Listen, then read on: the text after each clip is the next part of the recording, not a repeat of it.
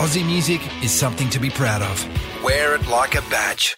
Because it's Australian bands and artists that are the influences of so many other musicians the world over. So at Triple M, we're proud to be able to showcase the power of the Aussie music scene, paying both homage to the greats that have stood the test of time, right alongside the current, the emerging, the future influences, the ones that will be next to make their mark on the global music scene. If it's Aussie and it rocks, it's right here. This is Triple M's Homegrown with Matty O. Yes, right around the country on the Triple M network. That's 52 stations and on the brand new listener app. This is exciting because we get to reconnect with a band, well, one of the most hardest working in the country. 6 albums, sold out shows. They played all the big Aussie festivals, of course. They won ARIAs, Air Awards. But it's writing songs and connecting with fans over the whole world over the last 15 years that has really caught the attention of so many. And worth mentioning that Simon was actually one of the first interviews we ever did on this show. Of course, we're talking about DZ Deathrays. How's it going, man? Oh, nothing now. Keep going. I'm such a dream. And we got a brand new album.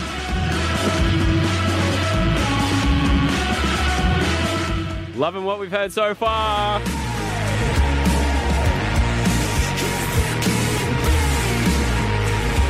From Brisbane and the Blue Mountains, I welcome Shane and Simo from DZ Deathrays. Welcome, guys. It's good to have you here. Congrats on the brand new album.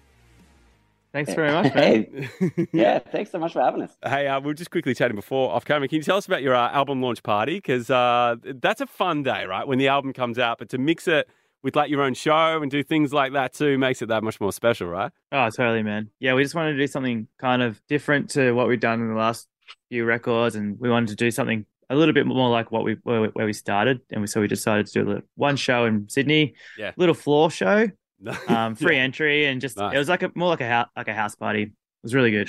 Yeah, nice. How was the head the next day? We also dropped a tequila that day, so that was really fun. just to really throw some petrol on the fire, you know. And also, we've got a lot of people rave reviews who saw you perform with this band.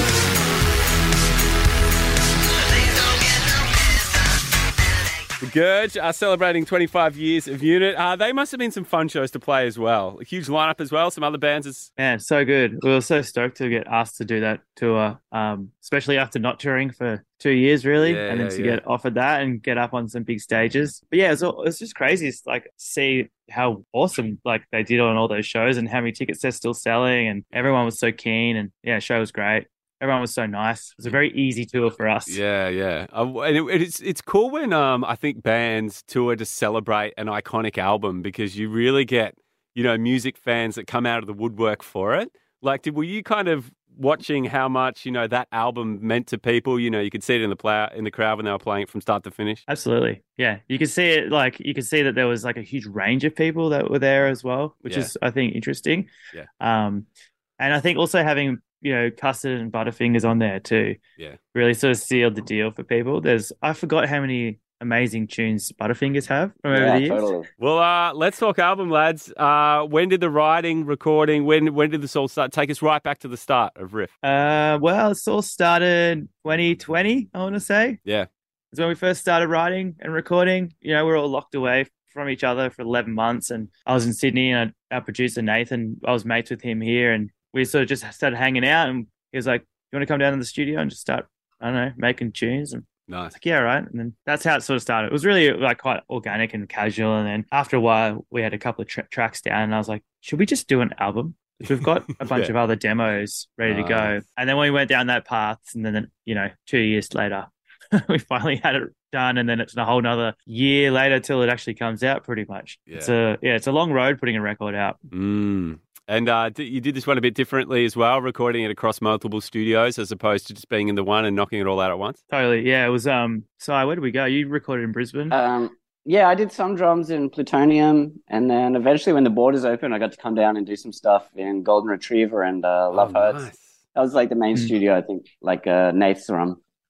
Yeah, no, I was doing stuff at Love Hurts, which is now gone, RIP. got bulldozed for some apartments, Bugger. which is a classic Bugger, Sydney. Yeah.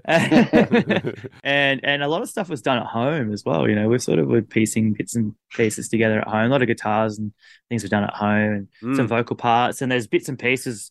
We took like vocal samples on there with like Lockie's partner. I was like, can you get Eileen to just do Oi Oi You're Paranoid? And so he just got his phone. He's like, can you yell that? And that's what we used. And I was just using whatever we could to sort of piece together the record. We didn't think that, everything had to be recorded amazingly through in a studio. We just like, if it sounds good, just use it. And we just went with it. Do you think this will be the way that you guys record albums moving forward now that, you're getting used to doing it this way? I'm all about it.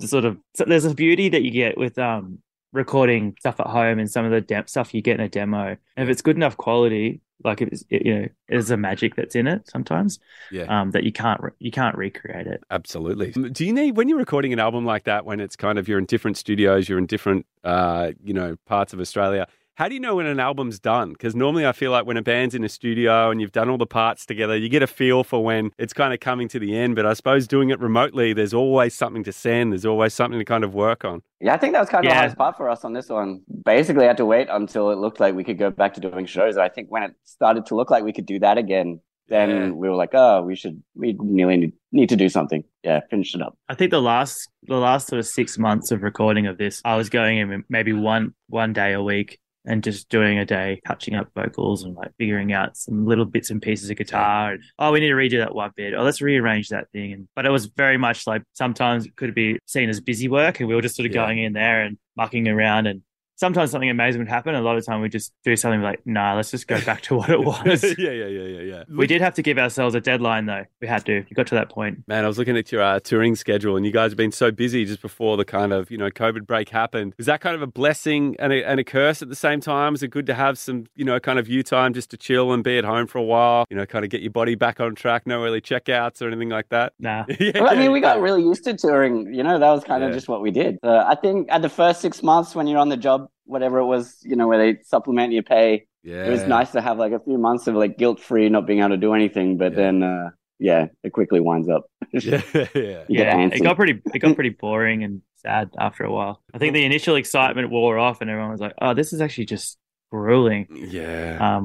And we wanted to go back to it, but obviously it takes a bit of time. But things are in full swing again. Absolutely. What was your first show out of lockdown? That must have been almost a euphoric feeling. Do you remember where it was? Ooh, we did a sit-down show.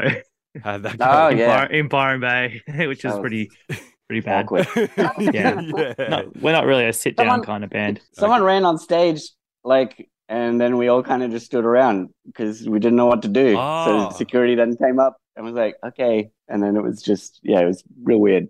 Usually, and then we did the next night in Gold Coast, and it was crazy. And everyone's crowd surfing, and people was jumping off stage, and we're like, yeah, that's right. That's how we do this again. Yeah, nice. But I hope we don't have to do any more sit downs. That was bizarre. I love how you've got kind of, you've teased us with new music from this record over the last few months. It must be fun to kind of play these shows that you've got coming up. And I guess, people are going to be pretty familiar with those songs already. Was that like a pretty conscious thing for you guys to do? Like sometimes a band release one single, two single, that's it. But I feel like, you guys have been playing, been following in the socials and getting a feel for what it's like before it comes out. I think that's kind of the way of the world for releasing music these days. Back when we first started, it was put a single out and then a second single with the record. And then you do a third and fourth single when the record's out to kind of push CD sales. Yeah. Well, that's all gone out the window.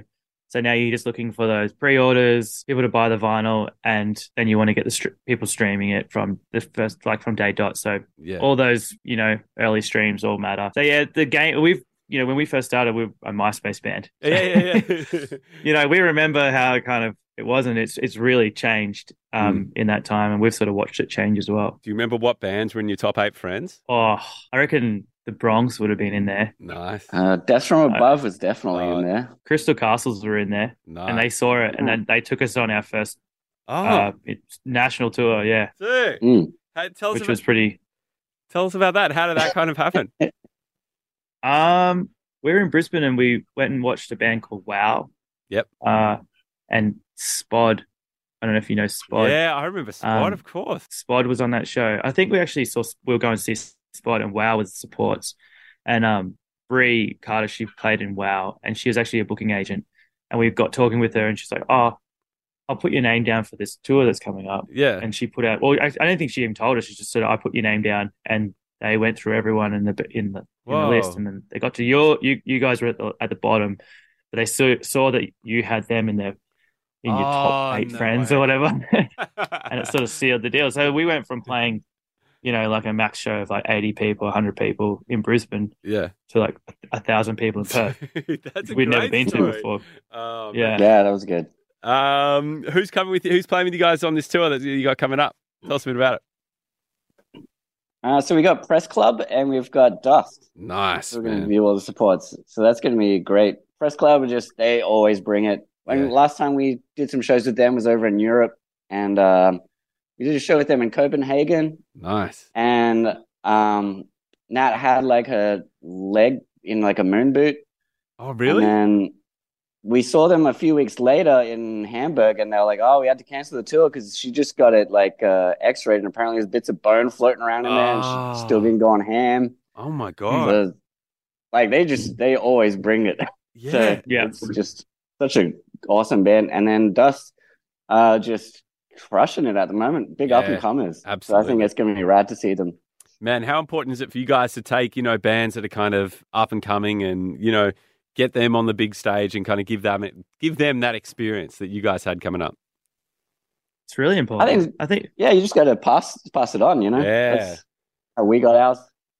Yeah, and we get sent a lot of like music from bands, and we always try and listen to every band that people send us, and give them the time of day, and always add them into the mix of bands that are potential to support. And obviously there's so many out there, and sometimes you kind of, it's like a friend's band or something, like someone else is like, "Oh, this is my new band. Do you want to see about getting them on?" And you kind of just, but it's really good. I mean, I hardly get to go out to shows anymore compared to when I was in my early 20s. So it's good. It's good when people send me music because I'm not discovering as much as I was back in the day. Awesome. Well, it's nice. Well, that's a perfect segue into a game I'm going to play with you lads, because this is called I took a walk down memory lane. So this game's called Memory Lane. And so what I've done is I've plucked random gigs from your gig history to see what you remember about it. So it could be anything from, doesn't need to be the actual gig. It could be like a car trip. It could be the dodgy hotel you stayed at. It could be getting a meal, anything like that. So I'm going to take you back to a year, a time, and a place, and I want you to tell me what you remember. So now we're going back to 2010. Now these aren't always accurate, all right? So some of them might not be right, but I think they will be spot on. So we go to March 16, 2010 in Adelaide. You played with Calling All Cars and Can't get started. Chemical heart. Green Spoon at HQ. Do you remember that gig? Yeah, I do. Talk us through it. Take us back in time. What I remember going to HQ. I'd never been there before, and it was a really round room with a car park out the back, and they made you pay for every cable that you wanted to hire. What? That you wanted to use. Did they? Yeah, that's what I remember. I might be making that up, but yeah, I'm sure there's someone's going to be out there going, "What? We never did that." I'm pretty sure someone said that if you want to hire cables, you got to pay for them. Do you remember, Simon? Yeah, anything with that gig? I just remember, I think the green rooms, you had to go up around behind the stage. Yep. And it was just so subby up there that everything would rattle. It seems like a really weird venue for a rock gig, doesn't it? It was so clubby. Like, it's such a nightclub vibe at that place. All right, let's go 1 year later. You played the Great Escape Festival, and this is crazy because you know who else played? The one and only this man right here. Go all night. Two-stepping with a woman I love. The one and only Ed Sheeran played that. Foster the People too. Group Love, Young and Giant. Yeah, Little Dragon, The Vaccines. Huge lineup that year at the Great Escape Festival. Can you explain to people who don't know anything about the festival what it is and kind of what it's like to experience? Yeah, it's like the South by Southwest for the UK and Europe, based in Brighton, down near London. And, it's a beautiful seaside town where there's, good parties and gigs everywhere. There's lots of little like tiny streets with venues and stuff everywhere. Yeah. So I think it goes over about 4 days, and everyone just gets around and drinks pints and plays shows. Do you remember how your set was? I think we played a couple of shows, but I do remember, and the only reason I remember is because there's a YouTube video, but there's a video we played, I don't remember what the venue was, but it was like a fairly decent sized venue. Maybe it was, and it was an Aussie barbecue gig. Nice. Yeah, I remember jumping into the crowd there. Hey. Yeah, which was kind of one of my tricks back in the day when I was a bit more limber. Yeah. Party trick that stays inside when you get a bit older, hey?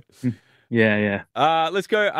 Every time we do a Brighton, man, I just remember because you get such big jackets, we would always just have little flasks of whiskey on us at all times. All no time. one could tell. It's great. Let's And go. for some reason, we called them Van Dams. What's the backstory? Do you remember? No, I don't remember. Because it kicks your ass? I don't know. Yeah, probably. This looked like a lot of fun. 2013, you did Groove in the Moon with these guys. We had Tame, we had the Kooks, we had Flume, we had the Temper Trap. Amity Fiction as well.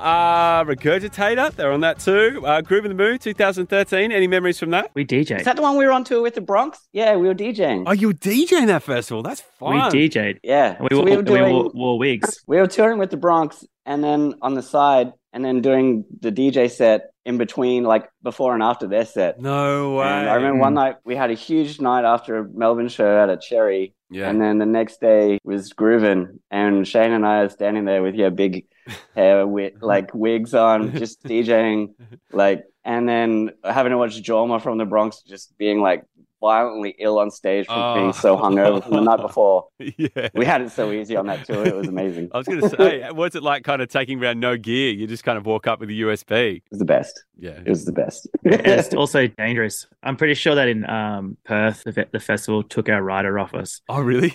because we just had nothing to do. So they're like, I remember going back. It's like, hey, where did all our drinks go? Like, oh, they must have taken them for a reason. Do you remember what time I you don't were remember that bit, but yeah, it's probably fair. Do you remember what time you were on? Because that would have been fun, man. It's early afternoon, something like 2 or 3. Yeah, cool, man. dangerous. Awesome. Yeah, it was dangerous. Let's head overseas to Blues Fest in Ottawa, 2016. We had the Chili's, we had Nelly, which is pretty rocking. Also Billy Idol. A bit of a huge lineup here. Was this one of your first kind of big kind of tours overseas? No, but it was like a big festival for us. Which is cool. I think we saw Ice Cube in the rain. Nice. Tell me That everything was about that. Oh, it was I could tell blitz and that it was raining. Was that one? That was. Yeah, that was it Ice Cube, wasn't it? no, that was the other one, wasn't it? That in Quebec. Oh, that was Quebec City. Oh, Ottawa was the one. That's right. When you go on stage, and they'd be like, "Yeah." Oh no, I'm thinking of the different one again. Yeah. No, I think the one in Ottawa was when we first met. Like there was like a fan of ours, like, and we used to go and hang out over at his place afterwards. And but yeah, he came along and was like, "Come back to our house," and I don't know, we just partied there. But I don't really remember too much about the show. Oh, that's right. That was. I think it was just a massive stage. Yeah. Let's go later on that year. I reckon you'll remember something about touring around Canada and the US with these guys.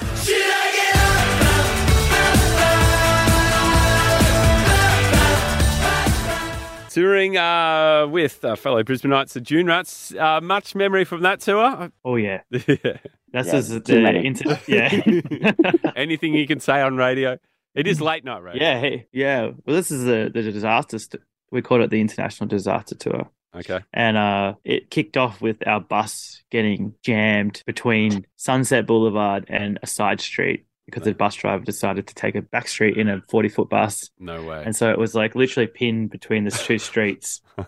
So we all got out and we were like, "That's your problem now, man." And he had to wait to get two tow trucks to like Oh, really? move it. It was wild stuff, yeah. Yeah. It, like the tow bar like cut through a manhole like cover, like steel. Oh. It cut like flattened it. Oh, my God. That's how hard it hit. Yeah. Holy hell. It's a lot of weight. What were those shows Well, like? that was some of them are really good. Yeah. And some of them are pretty not so good. Yeah. But that's kind of where the riff system, like where this record's name comes from. You know, we all ended up getting like the tattoos at the end of the tour Cool. up in Toronto. Whoa, that's really fun. And it looked like it was a pretty extensive tour as well. Were you guys both just in two vans? Like, how big were your crews and stuff there? Well, we had the bus. Yeah. That was it. So and just there was both bands in the bus? yeah, and a little bit of crew. Cool. But yeah, it was really good. It was a wild time, and we had done the UK and Europe before that. I'm pretty sure. Nice. And we were in a van for that, so there was right. nine people crammed into a van on that one. Bro. That was not. That was gnarly, and it was the summertime maybe as well. It was kind of warm, but so it was getting pretty hot in there. Oh my God. Stinky. Well, let's go 2 years later, man. This would have been a really fun show at Suncorp in Brizzy with Weezer and There goes my hero. Watch him as he goes. that would have been a lot of fun. Well, that was the second time we played with those guys. Cool, man. Talk to me. Yes. What was it like getting the nod, like finding out the news that you were playing the shows? Because that's always a buzz. Yeah, it's awesome, and they're such nice people. Yeah. Get to play those stadium shows. It's like another level. You get to see like the pinnacle of rock and roll, where their catering room is like the size of the stages you play over in Europe. Yeah, But it was sick. yeah. They gave us like a box office, and we just got all our friends in there, and we were just popping bottles all night. It was great. Wow. Yeah, explain the catering for people who have never experienced that before on one of those big shows. Well, they just have there's so much crew involved in putting a stadium show together that you got to feed like I think there must be around like 100 people or something involved, and so the catering hall for it is just massive. They just block off a huge area, have big buffets. Nice. Drinks, a chef. We spent a lot of time in there. Yeah. And the last band, this happened, I think, just before everything kind of stopped.